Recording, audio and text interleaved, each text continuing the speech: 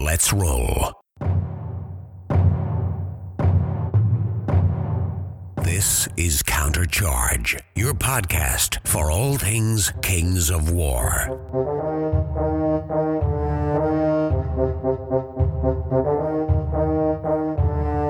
Join your hosts Mark Zielinski, Jeremy Duval, and Rob Phaneuf as they delve into the world of Mantica and bring you in-depth coverage of all things Kings of War.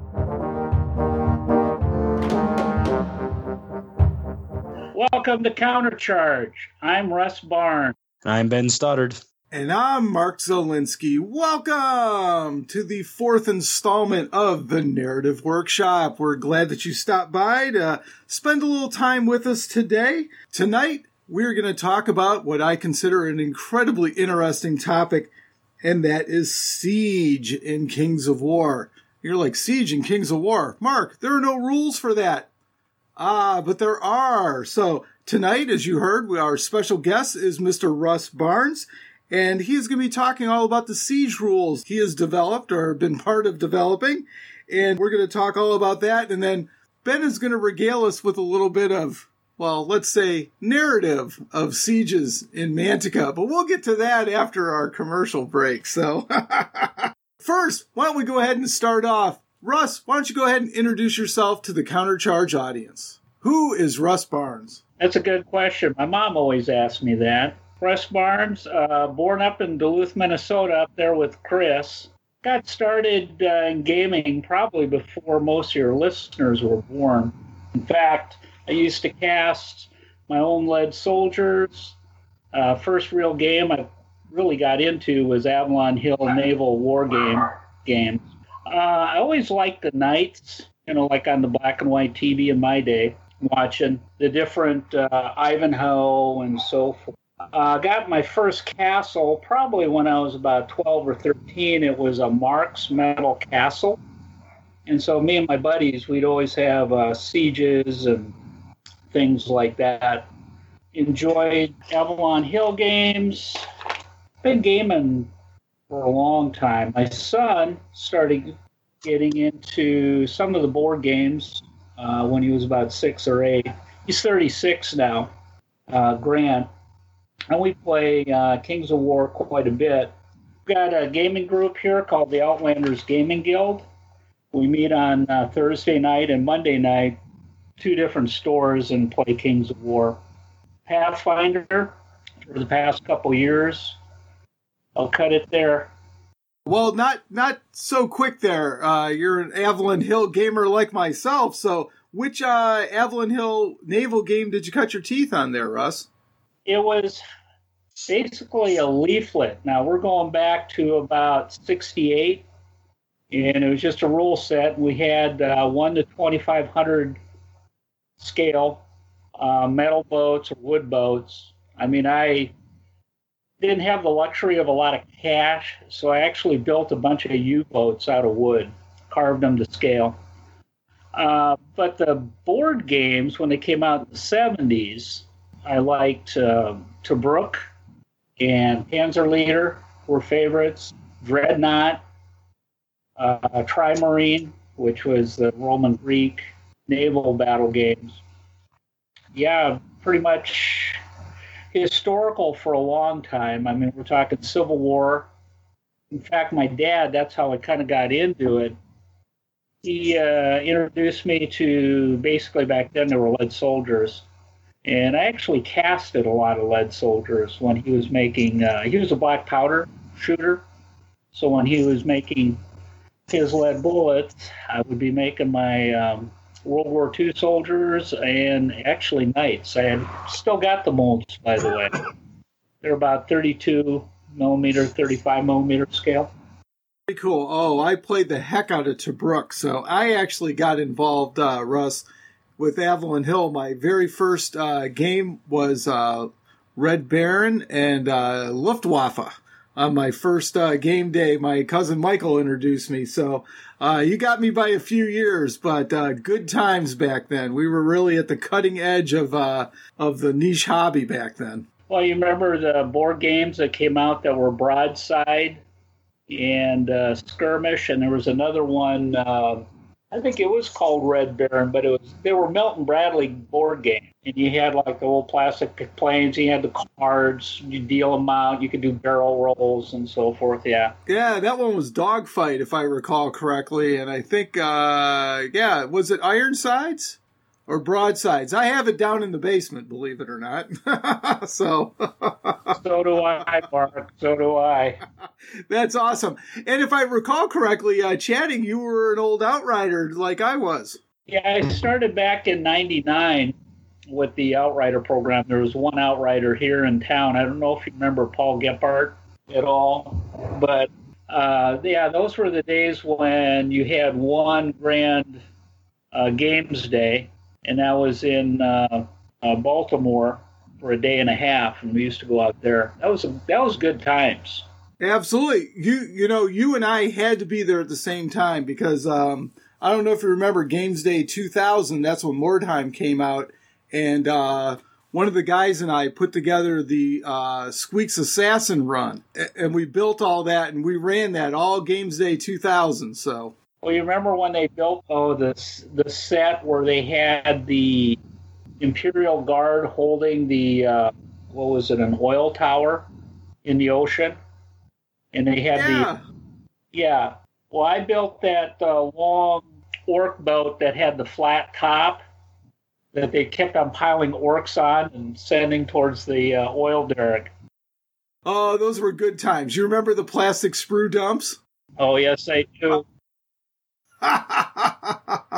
Oh, good times, good times. Yeah, we had to be there together. We just didn't know it at the time. Yeah, we probably bumped, who were some of the guys? Well, the key Pathfinder. Oh, yeah, T-Mac. Yep. Yeah, he got me. I actually played my first 40K game with him. He had orcs, and I borrowed another guy's Space Wolves.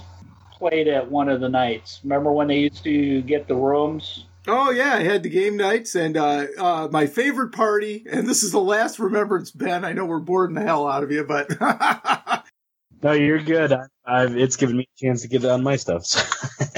My favorite party was the one at Camden Yards. You remember that one?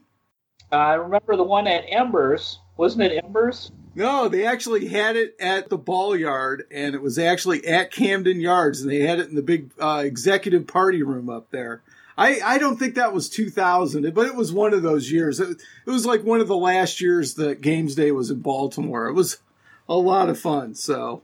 The last couple years, I went up to the one in Chicago because it was closer. When they started doing the games days, when they split them out, you had one in Chicago, wasn't there one in like L.A.? And Yep, they had them all over the place. Yeah, I used to go to Chicago too because my cousin Tim lives about a mile and a half from the Stevenson Convention Center. So I'd go stay at his house. He'd drop me off at Games Day.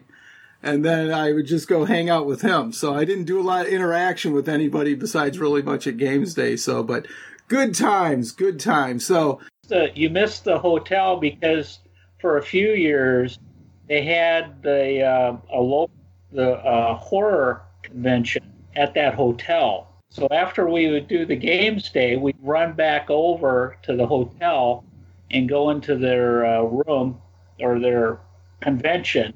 And that was a hoot, too. Oh, man, we had good times back then. See, so that's what we got to get Pat to get the Pathfinder program up to that level, man. Those were good times, good times. Well, what I see and hear, it just seems like the whole community is growing. We've got more tournaments going on. And the tournaments that, started a year or two ago with 8 or 10 people are now getting up to like 20. So to me, it's just a slow grow. It's going to get there.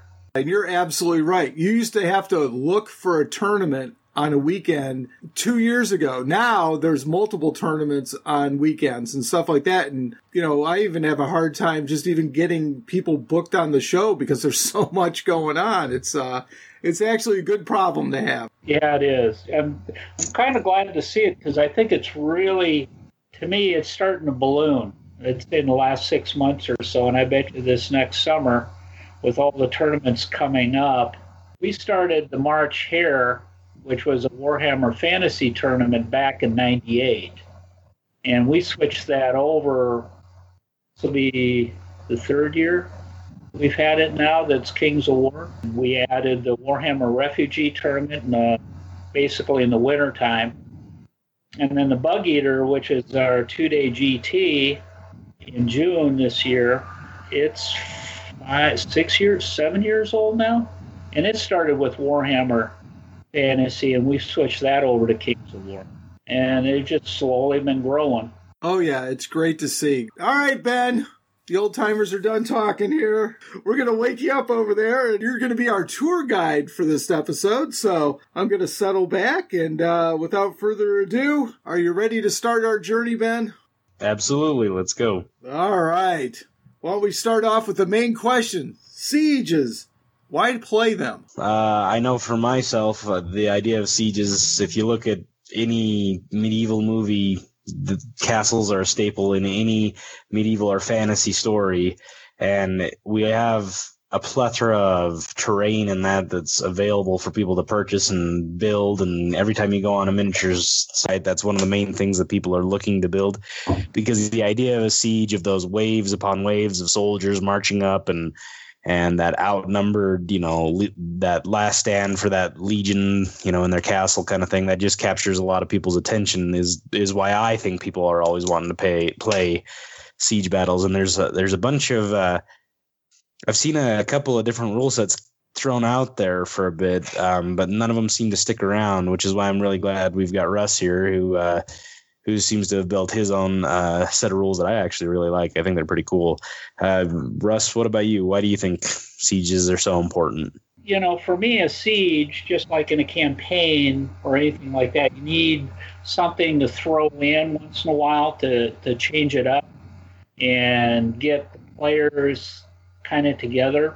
To me, that's a good way of doing it. Plus, like you, Ben, I grew up watching movies, and castles were pretty cool.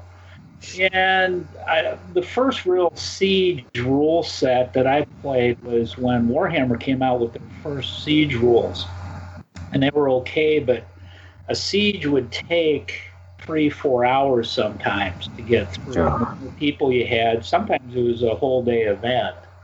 I felt like it was most Warhammer battles back in the day. Now that I've had some time in between it, they were really long battles, and then to add on top of that additional rules, yeah, I could see how that could get bogged down pretty quickly. And they came out with a second rule set, and then I played some other games years ago, a couple books and so forth. But when I started playing Kings of War and I started looking at it, and it was like, okay, I gathered all my data and started hitting the website, and there were some ideas out there on the Mantic blogs and websites, but none of them really seemed to hit it. So wrote out the core rule set and took it to the my guys. Like I say, we've got our own gaming group, the Outlanders Gaming Guild. We've got our own Facebook page too, where we kind of post a lot of this stuff and banter around and change the rules and added some stuff. And I wanted to put together a set that could be simple. And I started looking at the Mantic rules, and, with the nerve, the waver and the route, it's like, ooh, you could do that with the walls. And just started playing around with some things. And then add some of the siege equipment. And it's like, okay, crushing strength, all that. Everybody's familiar with that. Phalanx or ensnare, and so you could start playing around with that, and people could catch on, I think, quickly to the additional rules that you would be adding. And they aren't really additional as much as they are. You've got terrain pieces now that are treated kind of like a unit. Yeah, no, I've got a set of your rules that you sent us here in front of me, and there's a lot of things that I had thought about myself when my group was trying to come up with some siege rules too.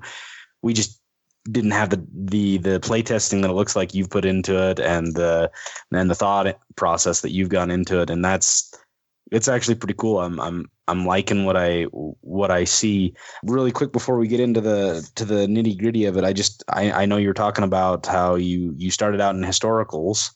Did that have any influence on on your siege rules that you came up for this, or did any of the genesis of this idea come from that? Yeah, I mean, to be honest with you, my background is I do a lot of writing, technical writing process, do a lot of research. Okay. So when I go and look at stuff, I love researching.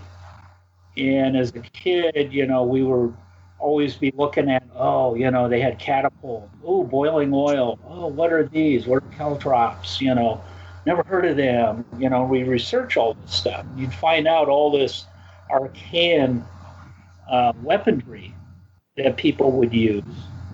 And so, we had a history of it back then. So I tried to bring that into the rule set to give it a wide variety. Now, I'm also the type that if people have ideas or comments or anything like that, I'm well open to criticism, negative, positive, whatever it be, because to me, the end goal is to come up with a good rule set that everybody can use. So this was a collaborative effort between you and your group then, right?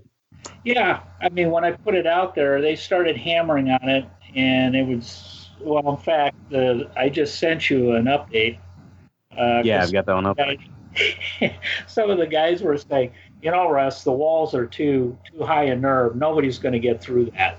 And it's like, okay. And I had to go back and remember what I tweaked. Well, I didn't take into consideration Thunderous Charge. So I upped the nerve on the walls, trying to take care of Thunderous Charge. And what we did is we just made the castle walls phalanx, which would take away Thunderous Charge. But I didn't readjust the castle walls nerve. Mm-hmm. And also their defense, too. We lowered it a little bit. The goal was to get the siege engines to the wall by turn 3. That's why the siege engines only move 8 inches themselves. Now, you can have other things like werewolves or ogres that have crushing strength 2, for example, could get up there in 2 turns and start hammering on the walls or trying to climb them. But they're kind of at a little disadvantage, but, it kind of keeps the people at the walls busy and maybe less attention at blowing up your siege towers, too. Yeah, and that actually brings up an interesting thing that I noticed in your rule set is most of the time when you see people discussing siege rules that I've noticed, it's been the attacker has like 50% or, 25%, or they have a smaller army. But in your rule set, you set it up saying that both sides should have the same amount. And in fact, you suggest that between 1,500 and 2,000 points is the ideal, is like the sweet spot for your rule set. Yeah, and I think you could even go bigger, but you'd have to increase the wall size. See, a lot of it has to do with the, how much frontage you're trying to go after. What we found is we started with the defender being 50% less. And we just, after about a half a dozen games, I mean, the defender never won. They were just getting steamrolled.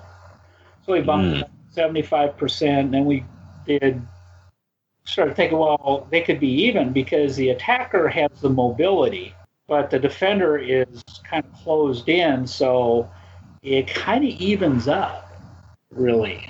We were finding that there wasn't really a big advantage. It just depended on shooting from the defender, and a lot of it has to do with your army compositions of both forces. Like anything, you can game the system. You've got a door player with 15 cannons or something like that, 15 artillery pieces. He can shred the wall, but he may not have enough troops to take the castle too. So we're finding out that kind of pretty much evens it out. We also one of the guys plays undead, so by turn 2, he surged everything in. It's like, okay, well, we can't have that with, the siege towers by turn 2. are at the wall. So that's another reason why we made them 8 inches. Okay. So with this rule set, are you looking more for a narrative approach, or would you think that this could be used in a competitive setting? I think it's more campaign narrative. You could probably have it at at a convention or something like that for people just to kind of run at the castle. But competitively in like a tournament or anything, I don't really see that. But for narrative in, like campaigns, I put one together that was called North and South. And depending on how, who won, good or evil, determine the next scenario. And then the last scenario was a siege where whoever was winning was attacking whoever was losing's castle, for example. So you can set things up like that, for example. Yeah, I definitely could see something like this being like the crown jewel of a campaign where you've built up to this big thing, and you as the game master, the person that's running the campaign, is preparing to set it up so that final battle has a lot of cool terrain and has a lot of there's some emotional investment in defending, that heroic last stand, or, if we can storm the castle and kill the evil sorcerer, we can save the princess, or whatever it is that you've built the story up to at that point. So I definitely I see what you mean with that, and that's kind of the feeling that I was getting from this. Is it, while it does seem very balanced, it does seem like there's a certain amount of social contract between the attacker and the defender as to, okay, we're going to get together. We're actually going to, construct a realistic scenario. You can't just build a list that's just a smash face at the on the castle, because that wouldn't make sense in a real army kind of thing. So I get what you're saying, is that the system does seem like it's pretty well balanced, and that there's a good opportunity for both sides to win based off of what you guys have play tested.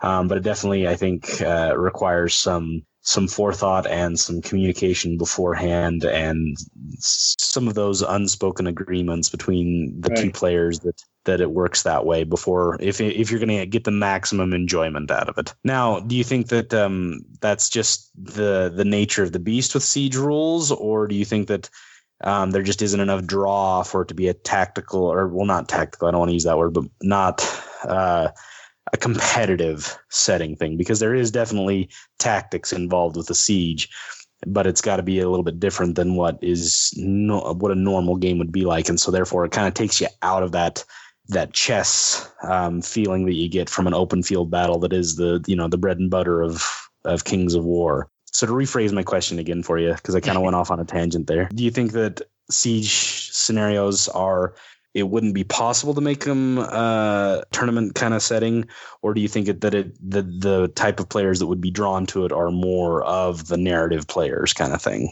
I think it can be competitive because being an attacker, you have to figure out how are you going to hit the castle, for example.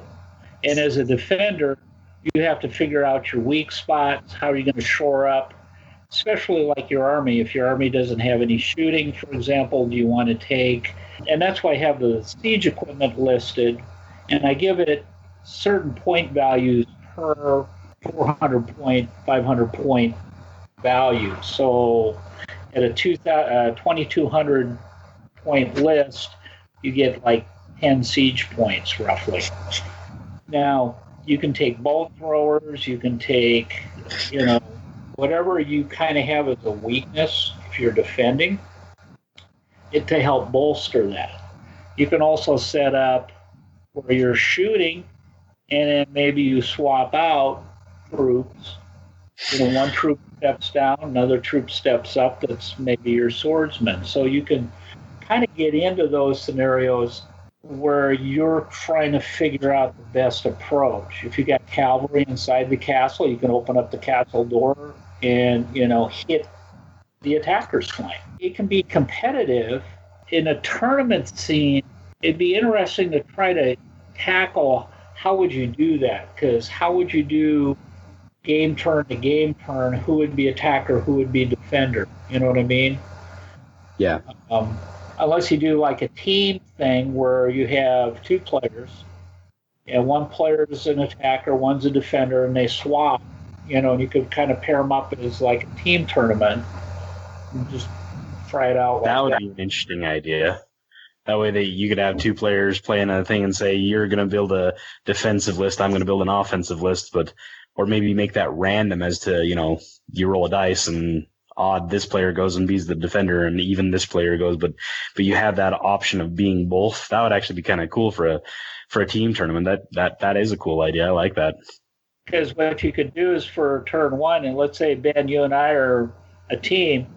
Well, in game one, you're the attacker, I'm the defender. Okay, for game two, we swap. You're defending and I'm attacking, but with the same army.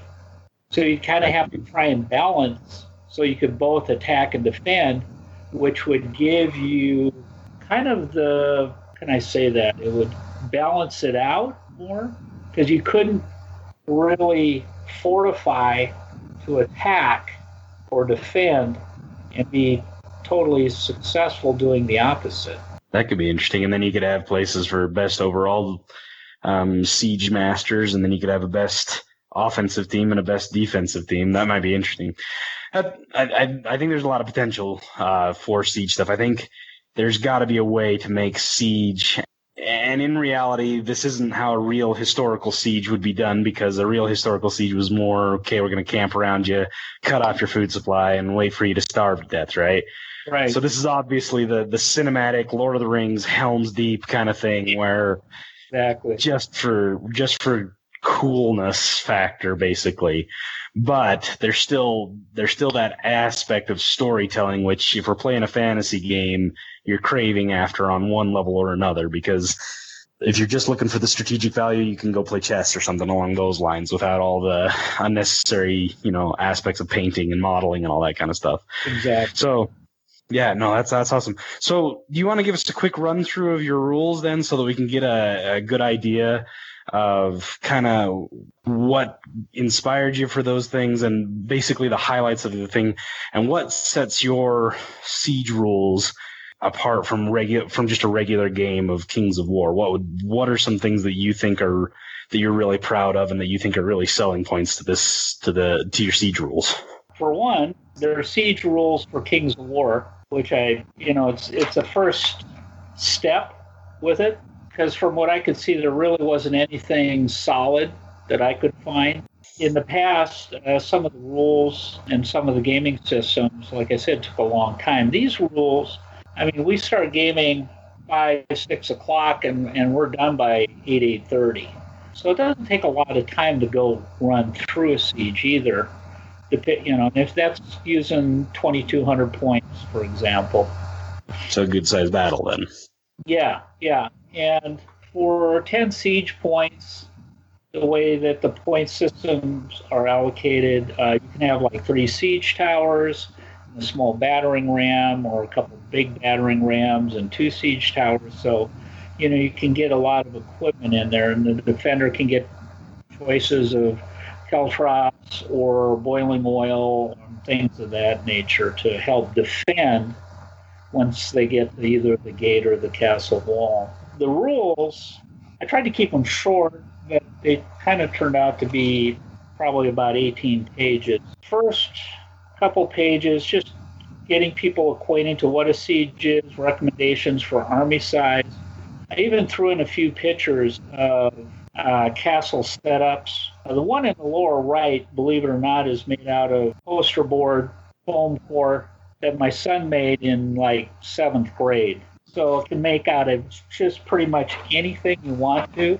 The other 2 are GW castles. Yeah, I saw that one, and I'm familiar with that one. It's the one I think that most people who've been in the hobby for a while are going to have a copy or have something like that or have access to that. And honestly, to everybody who's listening, Mark, are we going to be able to put like a link to the siege rules or something like that in the show notes or something of that nature? Oh, absolutely. I was going to ask Russ how everybody could get a hold of those. So we'll definitely put a link in there. And then, when we get to shout outs and stuff like that, we'll go over that in more details. Yeah, and if you want to put them on your site, and we've got them we've got a Facebook page too, The Outlanders, that people can go to and ping me directly or pick them off the files. I'm good either. because the more exposure this gets and the more feedback I get, the cleaner, the better, and that's, to me, the goal. I was going to say, this is a very good-looking document as it is, but yeah. Anyway, sorry, I didn't mean to interrupt you. You can go ahead and go back where you were. Sorry. Gaming areas, 6x4 table, and then deployment of terrain and troops, defender and attacker. Basically have it so that, you can do, I put out a unit, you put out a unit. A lot of times we just set up in defender. Since they're in the castle, they can move some of their troops around, because you would think they'd see you off in a distance, and in reality, they could kind of move around a little bit. Who goes first? I have it, the attacker goes first. Duration, just 6 turns, and then you roll for a 7th turn. Then I have just recommended siege victory conditions. I mean, you can have the standard 10%. You can have, I've actually got a little well that I put inside the castle, and whoever controls the well. Or you can, another cool thing is you can have 2 towers or 4 towers, depending on how you want to set your castle up. And you can put a damsel in there. And then whoever the attacker is has to find the damsel. So you can have all kinds of different objectives. Yeah, and now, correct me if I'm wrong, but the way that you have it as set up and deployment on that is you deploy the defender deploys the walls almost like they're an extra drop for their list. Am I misinterpreting that? No. And that's actually really cool. That opens up a whole bunch of different ways that you can set up the wall. So it doesn't have to be the box that we're used to necessarily, right? It could be an angled thing, or could they even cordon off a corner of the board or something like that? Kind of do a refused flank kind of thing. It's open. You could have a tower with just some walls around it, because I made some keeps. I don't know if you remember the old Hearst block molds. Have you ever messed with them? I have never played with those, actually, no. Hearst is a company. They make these little rubber molds, and you use plaster Paris or hydro. Oh, okay. And you cast them, and you can make towers. You can make anything you want, buildings and so forth. Well, I've made, crumpled up little fortresses, where it's only 2 to 3 blocks around, and you got a tower. You could do the same thing kind of with that. We've got the tower, more or less, that would be, have the nerve and the little walls. You'd have to figure out something a little different, but it wouldn't take much. And see, that's a really cool aspect to me, because that's something that I've never really seen. Is usually the walls are set up like any other terrain, is they're pre-set up before the armies start to set up, kind of thing. Whereas and I just thought that was a cool aspect of it, that it kind of changes the deployment and the tactics therein with that. So there's something else that adds to it. And then Section 3 is basically siege equipment. I go over the castle terrain, the castle walls, the castle tower, gates, gatehouse. And then a little bit about castle terrain, combat ground. A few examples of, if you're on the wall and the attacker's coming towards you, who can attack the attacker. So if you're kind of corner to corner on an attacker, that defender can also attack, on their turn. If they're on the walls, I just more or less have it set up to where, there isn't really a frontage on a wall. I mean, you've got the sides and the front, but everybody's kind of fighting at the same time. So I just treat the left flank, right flank, and the front. There's no double attacks for a flank. Now, if that unit gets hit in the rear, that's a different story. So flyers could be huge in this situation. Yes, and I also take an account for them, because we found that, flyers can really ruin your day in a castle. So we actually gave them siege equipment points. If you have a flyer, it costs you 3 siege points, which means you can't have more than 3 flyers, basically. Okay. So that's good to know for list constriction then. Yeah, and, that can be, again, when you're setting it up, and depending on what armies you have, you can kind of look and say, okay, this looks right or this doesn't look right. Charging the walls and routing, a little bit on castle towers. like walls that are height 3. The gatehouse is height 4, and the castle towers are height 5. And then attacking castle terrain basically gave the walls, the tower, the gatehouse, the gate, and also threw in a reinforced gate. They have a defense value and a nerve value. So, for example, for a wall, it has a defense 7. So you got to have at least a crushing strength, something, to attack the wall. And that makes sense that a bunch of goblins throwing spears at it wouldn't do too much against it, so that actually makes sense to me. So. And the walls also have phalanx, so, you can't get Thunderous Charge, Crushing Strength 2, Bane Chanted, to take it. It kind of, I also looked at Thunderous Charge. What would that do against a wall? Really not much. True. And the nerve is 15. So, after a few good rounds, you could actually knock the wall down. And little idea, little things on shooting at the walls, shooting units on the walls, and attacking walls, towers, and gates. Castle wall, tower, gatehouse, just some things on when it does get destroyed. Castle terrain becomes height 0. It's just treated as difficult terrain. I have a question that I know all the power gamers out there are going to want to know. What's that? How does Alchemist's Curse work against this? I was looking at that, and I'll have to test that out, really, because we were talking about that, because we just got the Cocky Team books here a few weeks ago.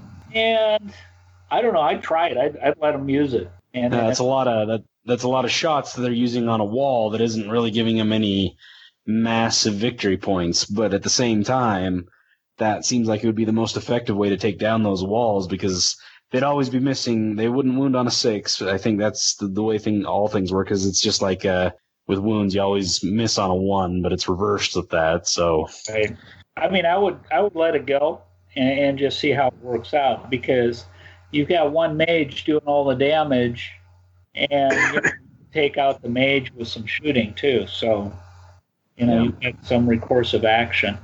And then when the wall falls down, whatever is on top of it, there's a little damage table, number of hits that it takes. Yeah, and that's kind of reminiscent of Warhammer. I remember that kind of stuff with like when the giant falls down, and I vaguely recall that with the siege rules from Warhammer too, as there was things that could happen to different individuals or something when a building collapsed or something along those lines. I vaguely recall that from my Warhammer days.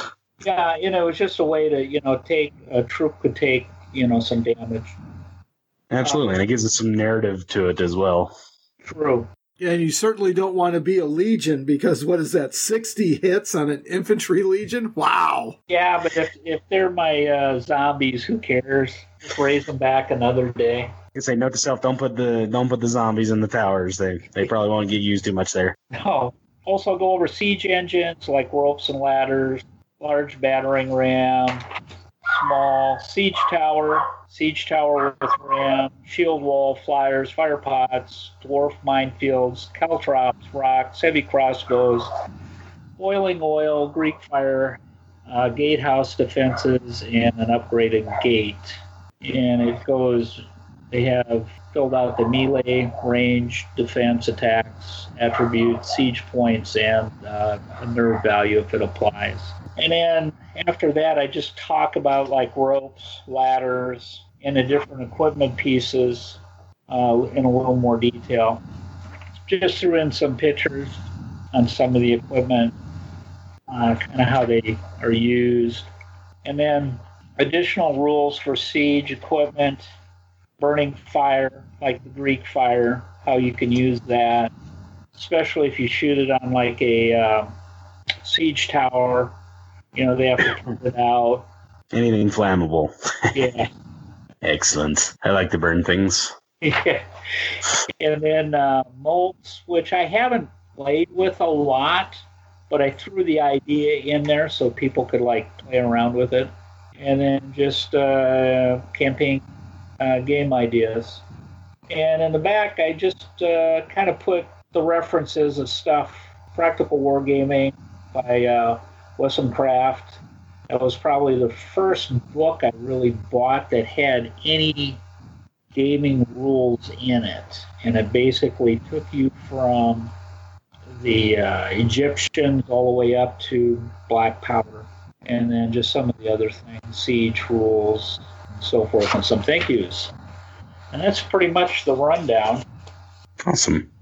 It's a really well put together packet. I mean, I've been reading through it, and I have a hard time with abstract concepts that I can't, like when it comes to stuff like rules and things like that. I really struggle sometimes until I actually sit down and can play the game. Unfortunately, I haven't had a chance to do that with these rules yet, but it makes sense to me because it seems to be building very heavily off of the basic core concepts that we already know in Kings of War and just adding some flavor to it, basically, and some different options that we might not get in this. And the cool thing that you've said, like that you've already said, is this is an open rule set. If you don't like something, it's just like a regular thing. You're probably not going to see this in tournaments, so you don't have to learn the rules down pat. If there's something that doesn't work for your particular group, or somebody's found a way to break it in your meta, you can switch it up pretty easily so that it's meant to be that fun, kind of chaotic and new experience that really, pushes it in a different direction. So no, I really like the packet. I think it works really well. And there's a lot of potential for that, for use in like campaigns, like you were saying, or even I would love to see like a huge 10,000 point battle fought with these rules. I think that'd be really cool to see. It'd be very cinematic. I'm not 100% sure that it'd be the most strategic battle because it'd be a lot of pushing stuff forward and trying to smash walls down, but it would look really, really cool. I think you're right that the sweet spot's about 2,000 points for it to be, the most challenging kind of thing. But I think it offers a whole lot of potential for some really cool moments between a group of players and a group of friends to just sit there and just throw some dice at each other in a way that allows them to build their own story in their head as to how this is going. Well, and you can also have, if you've got odd players too, if you got 3 players, you can have two attackers, 1 defender. And absolutely. You can actually, have, let's say, 4,000 points going after 2,000 points in the castle. How long can the castle hold? And maybe even give them more siege points that are in the castle so they can buy more tools and toys to play with, but even though they have less troops. Yeah. I mean, the sky's kind of the limit on how you want to play it. And like I say in the intro, this is like the Pirate's Code. They're more guidelines, but it's a rule set, so how you want to make it. And I was going to say, too, for anybody that's a Adepticon that is attending Mantic Night, I'll be running a siege using these rules that night. That's awesome. Yeah, this whole thing, though, the rule set that you said, every last one of us has had the thought of, it'd be really cool with some siege rules that would work. And we've all had, I can see snippets of my own thought process in what you've written out. The thing of it is that you've actually solidified it, brought it to the foreground, said, look, here's a set of rules. You can build this as your bedrock. Go with it, go forth and build kind of thing. And it's got something for everybody. It's got the modeler in me is going crazy over the idea of building siege towers and siege equipment and all that kind of stuff. And the storyteller in me is going even more crazy because, like we've already talked about, that's one of the biggest, coolest scenes in any story is when, the defenders are holding out against the impossible odds kind of thing. So there's a little bit of something in everything. And the cool thing about this packet is that it solidifies all those ideas that everybody has had in one form or another, but you've actually taken the time to take them down, play test them, put them into practice, and you're still open for feedback on it. But it's a set of rules that it's there for everybody to play with, basically. Yeah, and everybody that, like yourself, Ben, you've had ideas and you've got ideas. And if, you can take this and say, oh, here's something that Russ forgot. I'll blast him an email. What do you think about this? Can you put this in?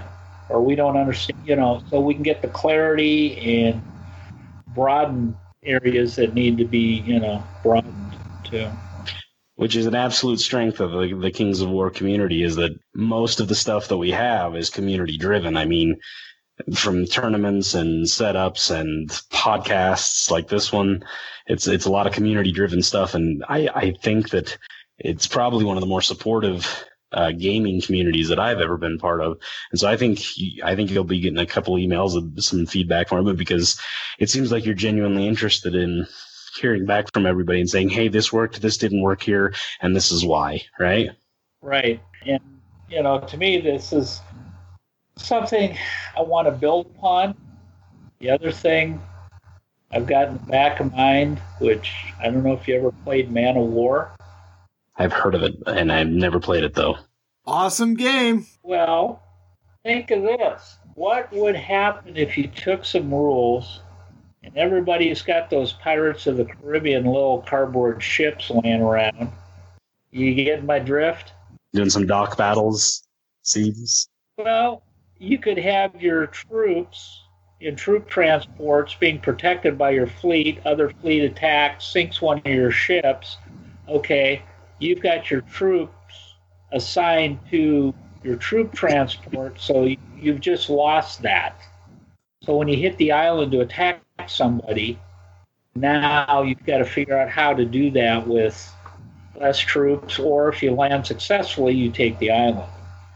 But the other part is, suppose when Vanguard comes out, how is this going to work with the castle? You take the castle, and then maybe whoever wins, or if you have a damsel, and then you can have a tower fight to get the damsel. Absolutely. Or you could have ships attacking the castle on one side. So there's all kinds of stuff that, I don't know, my little mind keeps on turning. Well, absolutely. And that's one of the cool things about Kings of War that they're starting to do, is they're starting to make it so that you can focus on different levels of battle. So you've got the big drawn out, the big picture Kings of War battle. And what you're suggesting is going even further out to the point where we have like convoys and ships and naval battles and things of that nature, leading up to a siege where we got, and then we can zoom all the way in with Vanguard, where we have an elite strike force that's going in to maybe cut the drawbridge so that it falls down, so that the gates already open or something of that nature. Well, and then, when you get the castle or whatever, then you could do a dungeon crawl with Dungeon Saga. Absolutely. So you can go in even further. Yeah. I mean, that's what I kind of liked in the old days, where you had different scales that you could kind of play off of.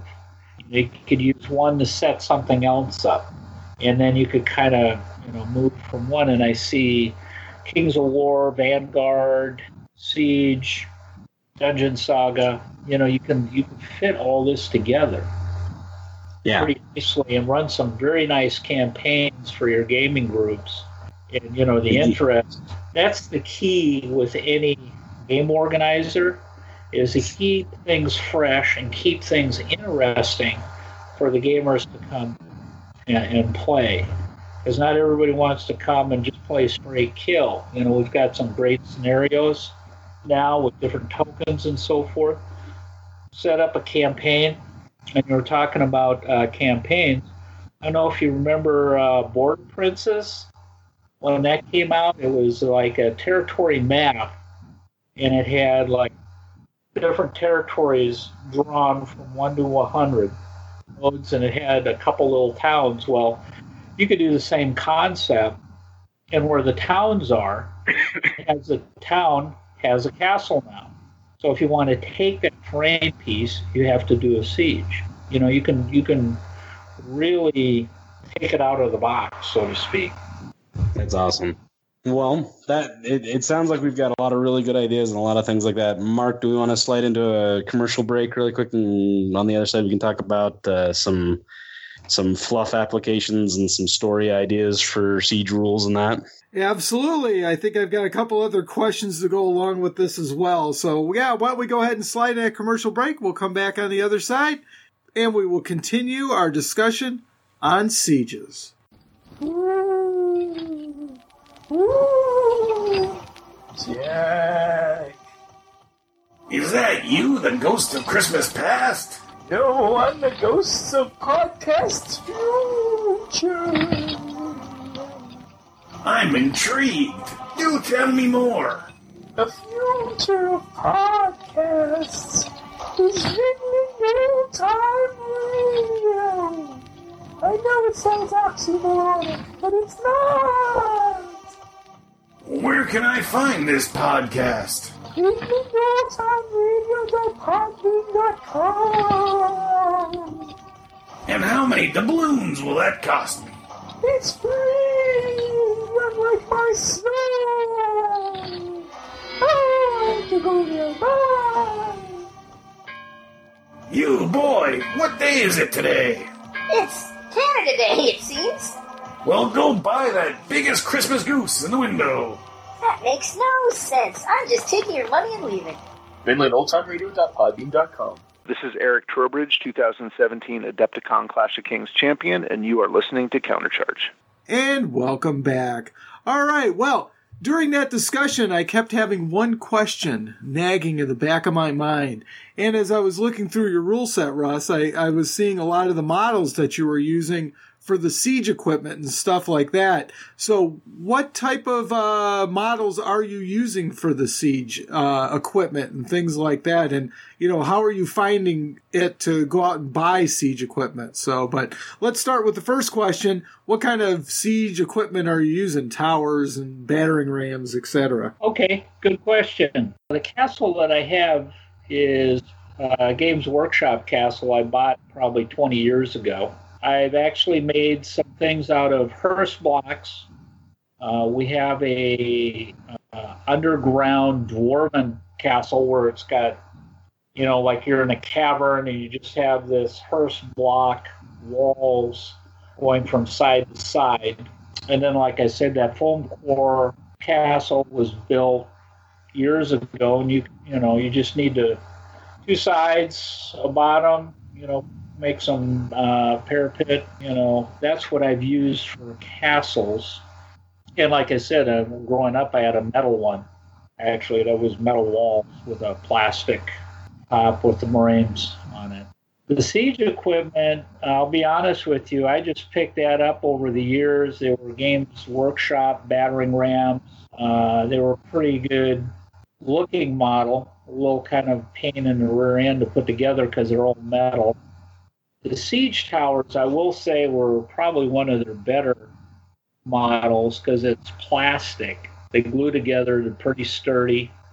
And through the years, I picked up 3 of those. I've got 4 battering rams, the large ones. And then for the smaller ones, they're metal ones. I think they're Games Workshop also. But you can just take a piece of wood, put some handles on it. I mean, you can see it from the picture. And what's nice about Kings of War is since everything's on a base size, like my Rat Ogres, I just stick it on there, and it's like they're kind of holding it. And, so that that unit's got the smaller battering ram. The oil pots and the rock slings were Games Workshop, but really that would be pretty easy to model just out of balsa wood. You can even just have little barrels of rocks or troughs of rocks that you can just put up there.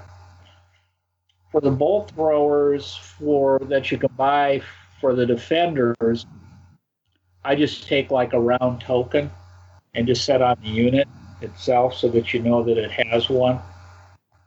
Just more of a representation. Although you could, just model a large scorpion or bolt thrower for that. So the caltrops and things that are the traps on the ground, I just got you could use a piece of felt, you could use a piece of paper just to represent the 6x6 area. And we've even used just like tokens to outline it. So that when a unit goes in there to attack the wall, it starts taking the hits. The catapults and things that are used by the attacker are pretty much whatever the attacker has. If they have cannons, war machines, whatever the case may be. Rock lobbers work pretty good. But that's where, not everybody has that, so that's why I had some of that siege equipment that you can buy, kind of even it up for that. All right, great. Yeah, I didn't know if there was, I'm sure there's some other companies out there that make siege equipment, so it's just something to kind of keep your eye open for, too, because I know a lot of that Games Workshop stuff's hard to find nowadays. Buddy Rich, he was at Mantic Day last year. He saw that and he says, "Oh," and he does kind of his own forecasting, and he was thinking about making some siege towers and stuff like that. So there's going to be more of that out there. In fact, you could probably pick up 25 millimeter scale from like the Romans and so forth. I bet you it's out there. Right. Yeah, it doesn't necessarily have to be fantasy. It's a lot of stuff. historical and sieges. In fact, somebody told me they bought a pretty reasonable castle somewhere, too, for I want to say $30-$40. Oh, very, very cool. All right, good. Well, that'll give us some ideas for our modeling when we want to get into this. So, well, this is the Narrative Workshop, Ben. So I know that you've done some research, and I know that the fluff in Mantica is not extensive. So did you find any siege material I only found out there? hints and whispers, because most of the time when they talk about a significant battle, it usually makes it sound like it's an open field battle kind of thing. It does mention, of course, we talked about this when we talked about Basilia, but the Imperial Dwarves have tried to take that. Have tried to take the Golden Horn from Basilia a couple times, and once they even came within, cannon shot of the walls kind of thing. But I'm not sure that would be the most exhilarating scenario for the Dwarven players to play out against a Basilian player is, we're going through your first of 17 walls or whatnot. But it does mention a couple other ones that it kind of mentions. One of those is Ironhold, which is the current king of the Free Dwarfs, and it's one of their capital cities that they have. And Thoric Rockfist, who's one of their kings, that's his home city, but there's rumors that it's now a graveyard, and that Morgoth, who has gone extremely quiet in the current Mantica fluff, but Morgoth, the necromancer, has the rumor is that he's taken that city, and that now it's just a pile of bones and a bunch of zombies shambling around kind of thing. And that to me screams like it would be a good scenario or a good campaign for either to reenact that battle of Morgoth taking Ironhold, or of another army being sent to investigate and having to lay siege to Morgoth's forces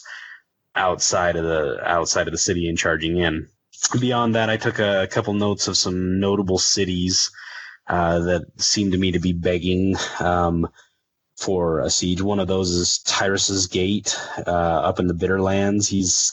Tyrus is the king of the Ice Kindred, which is a relatively new kindred of elves, and it even talks about him in the book. This is from the main rule book, the player's edition, or not the player's edition, but the hardback copy. Okay. And it says this is Tyrus's Gate. At his command, it will pull back with a chill groan fit to shatter the heavens. This makes the Bitterlands an unassailable fortress, which, if anything we know about in stories and books, especially in the fantasy things, is anything that's unassailable will eventually be assailed and will fall. So that right there, and it says, should any enemy of the elves make it over the seas or the ice, then they must deal with the ice-tipped spears and implacable hostility of the island's inhabitants and their terrible storms. And so that one right there just screams to me, that one's begging for a campaign of some sort, maybe a campaign day, or maybe another global campaign where that happens in something, because there's got to be something in the Bitterlands. I mean, they did spend an entire world war fighting winter, for crying out loud.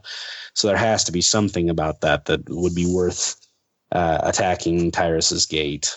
You got Cairn Gulloch, which is the Imperial Dwarves. It's King Gulloch's fortress and stronghold, and which is, it's built by the dwarfs, so it's got to be huge and nigh on impregnable. And so there's got to be, but there isn't a whole lot of information on that one. There's the Kuluk Moor, which I think could be used as an adaptation, especially since that was one of the sites for one of the big battles in the global campaign or the summer campaign, the Edge of the Abyss thing, because it's right there across the Great Cataract. It's like the neutral ground where the Free Dwarves and the Imperial Dwarves will come and they'll exchange there. So I could see that being a big time attack from the Abyssal Dwarves that are trying to once again build that bridge that they failed to do this time around and do that. And then there's the Abyssal Dwarf cities of Zarek and Dew. I don't know how to pronounce that one. It's Deiw. So it's probably something that I'm totally destroying. But these are twin cities that are right next to each other. And it's where the Abyssal Dwarves are. And they have their own sacrificial piers where they will take people out and throw them into the abyss. So it's right there. From what I understand, it's right there on the edge of the abyss. So you've got, the abyss behind them, so you can't attack from behind. There's only one front that you can attack from, so I imagine that would be a pretty intense siege if it were to happen. And so those are some of the bigger cities. I mean, the Brotherhood, as we all know, the way they got around having to have a siege battle there is they just swallowed the cities whole into the abyss. So they're rebuilding. Yeah, that will be so exciting. Unless you want to start a battle where the towers all fall right away. So it'd be a timed thing. Every turn you roll a dice, and if it hits a certain number or something like that, the tower falls or something along those lines. That could be a very interesting. Actually, that wouldn't be a bad idea. It would be kind of cool if you roll a d6, and if it's the turn level or behind for each piece of terrain. So on turn 1, it's not likely that it's going to happen. But each turn it keeps getting more and more, and it could collapse into the abyss, basically. So that could be an interesting idea. That actually would be kind of cool and cinematic in its own way. But I think that also those Brotherhood players out there that are desperately waiting for their own fluff, that could be where because Mantic has already confirmed that some of the Brotherhood have gone to match with the Northern Alliance. And I imagine that there's probably going to be some connection to Tyrus. So we have our lead into a siege battle there where the Brotherhood could be involved with that. Honestly, the idea of the knights being stuck behind the walls and the gates opening up for them to get their charge in would be an epic thing, because it makes total sense that the door is the ultimate chaff unit to block the way for the bad guys. And they just open up, and the Brotherhood charge out, get a free charge no matter what. It just seems to make sense to me in that way, and it's very cinematic. It's very much last charge out of Helm's Deep kind of thing. And so there's definitely options for siege battles, obviously. But again, like I've said, I've looked at several, and here's the thing that gets really tricky, is you have some armies that would not even have a fortress. For example, like the Night Stalkers. Do they have like shadow citadels back in the rift that's just opened up? Do they have actual things? Because they don't have real physical bodies. They're planar apparitions. So do they actually need a physical location to defend? They have the fortress of the mind. I mean, when you do the siege, your mind is what creates what you're facing. That could be very interesting. You could come up with a whole host of rules for Night Stalkers and honestly, ideally, they're not the best suited army for assaulting a castle, and it doesn't make sense that they would have a castle. But having special rules where maybe they'll pop up behind somebody, or if somebody gets wavered, that like a unit gets wavered, maybe they pop up behind them or to the side of them or in front of them or something along those lines, because that's how the Night Stalkers enter the world kind of thing, is through fear and through strong emotion. So that could be something that might be an interesting take on it. But then you also have other armies like the Forces of Nature and the Herd. The Herd I can almost see having like some hunting lodge in the deep woods kind of thing that they've built up as a defense against something. But the Forces of Nature are adamantly against that. They would definitely be on the attacking end of something, but I don't know if the Green Lady would deign to enter a man-made fort to defend herself. And the Groves, I guess I could see like, a la the Sleeping Beauty kind of thing, a hedge maze of thorns kind of thing coming up, and that kind of stuff. But I'm not sure if there would actually be siege scenarios with them where they would be more likely to melt into the forest, come around and hit you as you're trying to march out kind of thing, rather than putting themselves all in one spot. No, that's true, but the trees could also form their own fortress or something like that. The briars could grow a wall of thorns and, things like that. If you're caught and you don't have a way out. Absolutely. You've got, Mr. Berman's goblins running all over the place trying to burn the Forest of Galahir down. And, you're trapped. Let's say you're trapped against a sheer rock face. Yeah. You know what I mean? And a that couple would be interesting, right? Well, and then you could actually have the walls being able to strike back where they're living wood kind of thing, maybe even. Oh, there you go, Russ. You could give attack factors to the towers and stuff. That would be cool. Good if you, like you say, the living wood or trees. I mean, you could have a massive tree or even like towers. The other thing too is just like the old Celtic hill forts. They weren't really made out of brick and mortar or stone. They were more or less dug out of hills. And they can have them like on the plains areas as more of their barracks for their scouting and patrol parties too. Which leads to a whole nother golden opportunity for these siege rules with the wall in Ardovikia. Because that one, Evil didn't even try in that one, and so the wall went up almost without contest. I mean, there's a couple of little skirmishes, but for the most part, Ardovikia was kind of left by itself. And so they've got this massive wall that's built across these plains that's just begging for someone. It's like, in Mulan, they built the wall to challenge me kind of thing. That was my invitation kind of thing, is you built this wall, now I have to take it kind of thing. Right. Well, the cocky humans behind it don't help anything. Absolutely not. I mean, you almost had Grakagamok in the fluff in the Clash of Kings book, getting ready to. I mean, he's joking, of course, but is he really joking about? No, I didn't know if he was joking. I was waiting for a head to roll there somewhere. So reading that, no doubt about it. That was great. I love that particular piece of fluff. So very cool. Well, a lot of this, it sounds like, would make for an excellent campaign. So, and I think, Russ, you mentioned a couple of times that you've actually run some campaigns surrounding a siege. Yeah, I had one north-south where, the end was the siege. And a lot of the guys, too, will have siege games. And a lot of them will write stuff up. Like I write stuff up. Like last Monday, played Greg, and he was Varangur in the castle, and I stormed it with Skaven. With me, a lot of my armies have a leader and specific troops, and I'll give certain ones like names, and I'll write more or less my battle report is kind of a narrative type report. With the Basilians, I've got Duchess Dahlia, and I'm looking at that as with her and her troops. She's got like an abbey, a fortified abbey. So I'm kind of building that. I'm going to play around with some things like that. And there'll be more to come, too.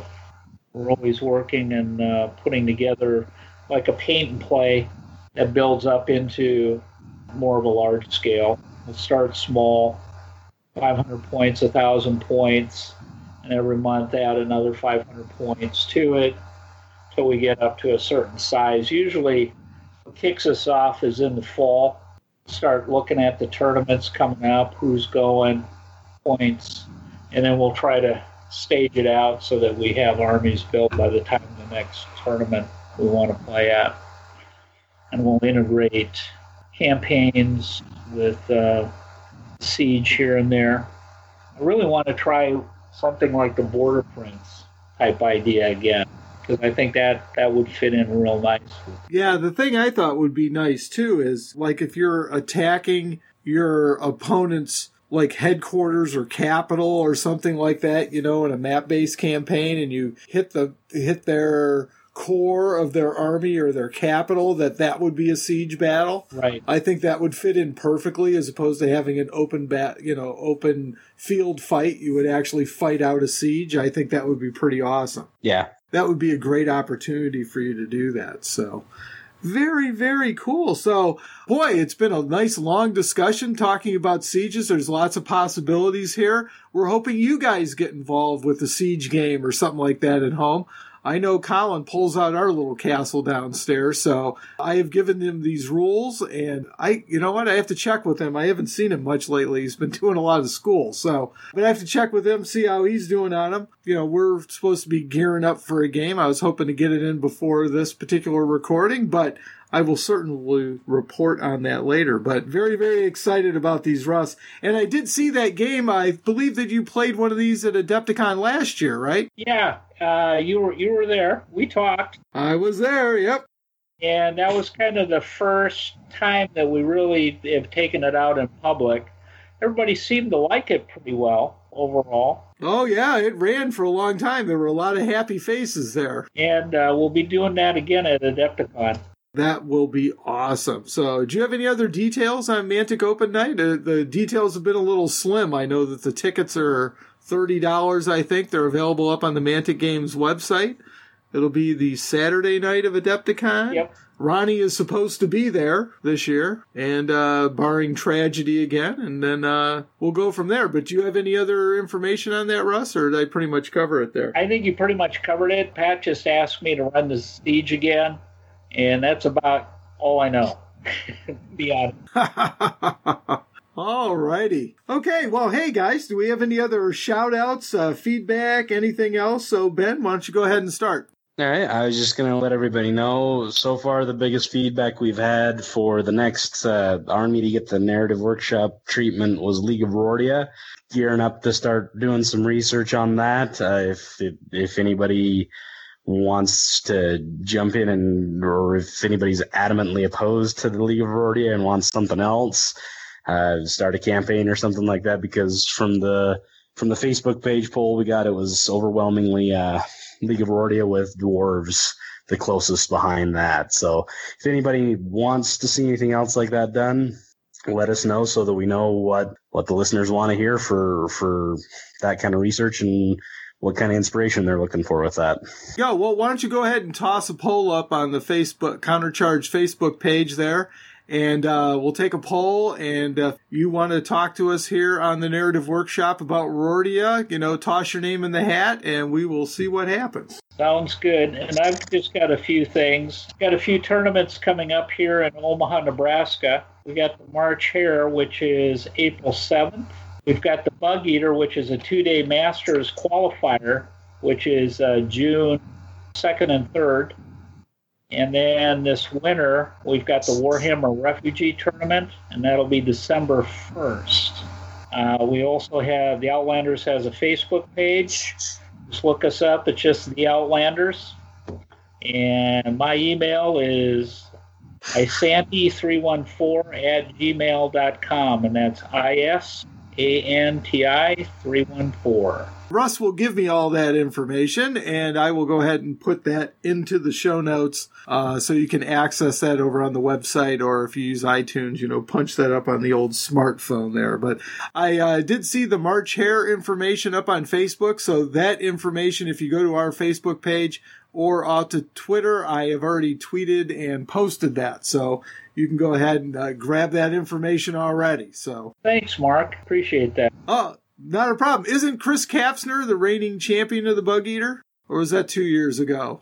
Actually, he played, and I believe Travis was the one that took the overall. Yeah, I remember him being down there at Bug Eater, so I thought he took that out. That could have been 2 years ago, but, time has just morphed here with all this Kings of War goodness. As we're recording this, it is the Friday night before the Masters. So right now we have got Jeremy and Rob over there. Jeremy actually playing in the Masters, which is very cool. And for myself, hey, just everything countercharge. So we'll be checking it out. We do have our special surprise that was supposed to be released at the Masters, but looks like it's being delayed to the Blue City Brawl. So look forward to that podcast coming out, and hopefully we'll be releasing that upon the world at that time. That's as much as a hint as you're getting right now. I'm going to put a shout out, hopefully Russ, you'll be having the Countercharger Award at your tournaments. So if you guys are doing Counterchargers Awards, let me know.